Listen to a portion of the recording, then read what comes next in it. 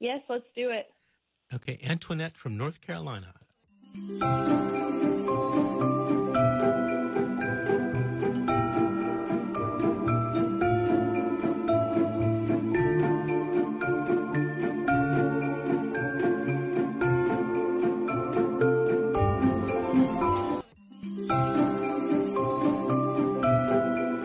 evening. This is Attorney Vincent Davis, and this is The Secret, How to Fight Child Protective Services and Win.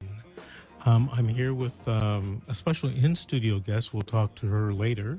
But also on the line is my co-host, Cynthia, the host of the reality series, CPS, The Horror Stories.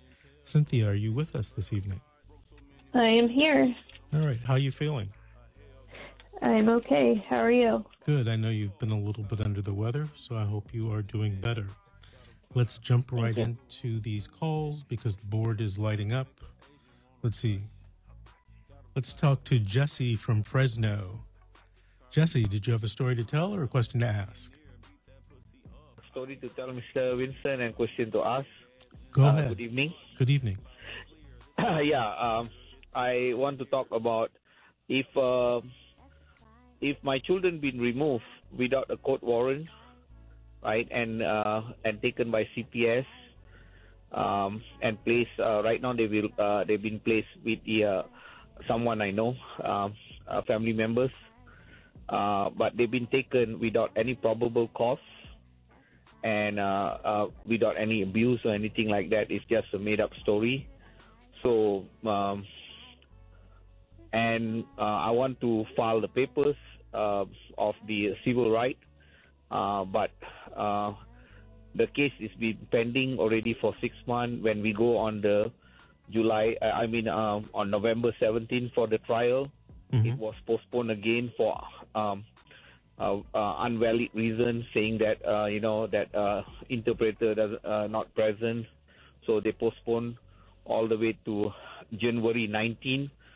Little over 2 days more for 6 months. I think they just want to exceed the 6 months, so I won't file any civil right violation. And I've been watching your show very closely, and you always say that we have to get your children back first, then file the civil right. But after 6 months, I cannot file any civil right for government entity. If I file, is that will make them more annoyed or make them more angry to return the children to the biological mom? Right now, the mom have unsupervised visitation. Right. So, that's a tricky question. Who knows how someone's going to react if you sue them? I don't know.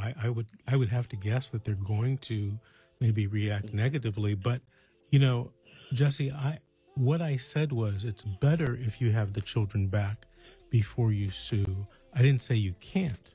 You can sue anybody anytime, right? But the strategies that I use, you have to have the child.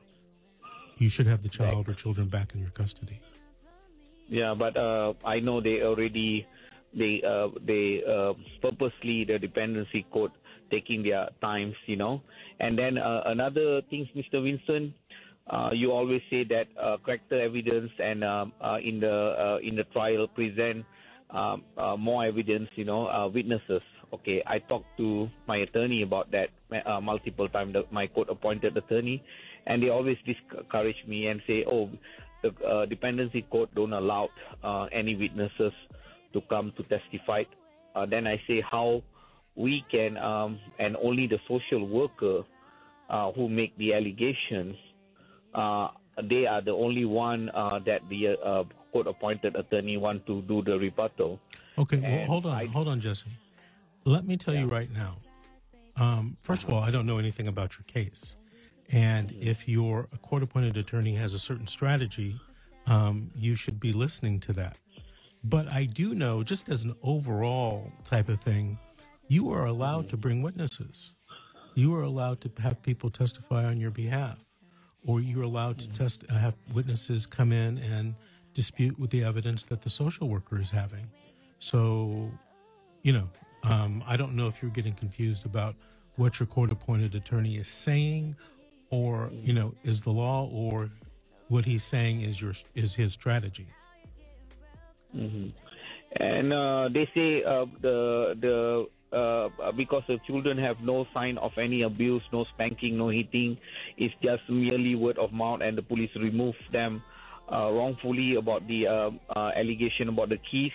So I explained to my court-appointed attorney, this is happening in my home for a very long time, Mm-hmm. and whenever my older child, which is not a biological child, to my current wife, that is the issue. And I think the court, until now, they don't understand the facts and factual. They just want to, they don't understand what is, what is my family, going through. And this time also, that, my older child medical card was inactivated for 4 months, and I have difficulties to getting her the medical needs that she deserves. She's an autoimmune disease, a child, Mm-hmm. So I'm getting very, very hard times, and finally I managed. And my wife always asked me that, because she was AB12 program, she need a letter from the Child Protective Service, and I'm stuck. I cannot, a lot of things I cannot tell them. Then my children, I do not want them to traumatize more. That, this time again, the CPS did another a mistake by inactivate a medical card, So I'm glad that... Jesse, can I ask you a question? Are you Yes. saying that while your children are in the care of Child Protective Services, they're causing medical neglect? This has happened to my older child, not my 2 children, and she is under AB12 program up to age 21, and your law firm is handling the case right now. We have a lawsuit pending, but they keep giving me hard time for retaliation, and I'm going through this very hard time, between the stepmom and my biological child. I have 2 other children from my second marriage. So it's kind of some allegation was made last time with anger because of a phone call to the school to let them know. Yeah. Who made the allegation? No, last time my child make it because she's not happy with the stepmom. They have a lot of issue about the stepmom do not want send the child to the school, and she want to go boarding school. She's been telling me divorce her and everything, but it's kind of I'm in a very difficult situation because a lot of people don't understand what I'm going through. Mm-hmm. So finally, because I'm telling them, lucky in 2016, I was driving. I showed the evidence that I was driving on the road. I'm a truck driver, so I was driving on the road. So I have a very strong evidence that that they cannot undisputed claim. And my case is right now in the High Court for the TACI. My name they want to put in a place in the child abuse index. So I will try to fight that on January. Try my best for oral argument. Right. Yeah. So, do you have your children back, or no? You're still fighting for custody. Actually, we're supposed to go for the trial. They keep delay the time frame, dependency on purpose, so that the 6 months will be over, so that I won't file any lawsuit. But I already prepare all the paper, the government entity claim form, everything I fill up ready. I'm just in the time frame to file that, because I know after 6 months I can't do anything. And they just on purpose, just buying the time, so that I told my court-appointed attorney, how come that they don't have interpreter? Hold on. Hey, Jesse, I'm going to have to jump in.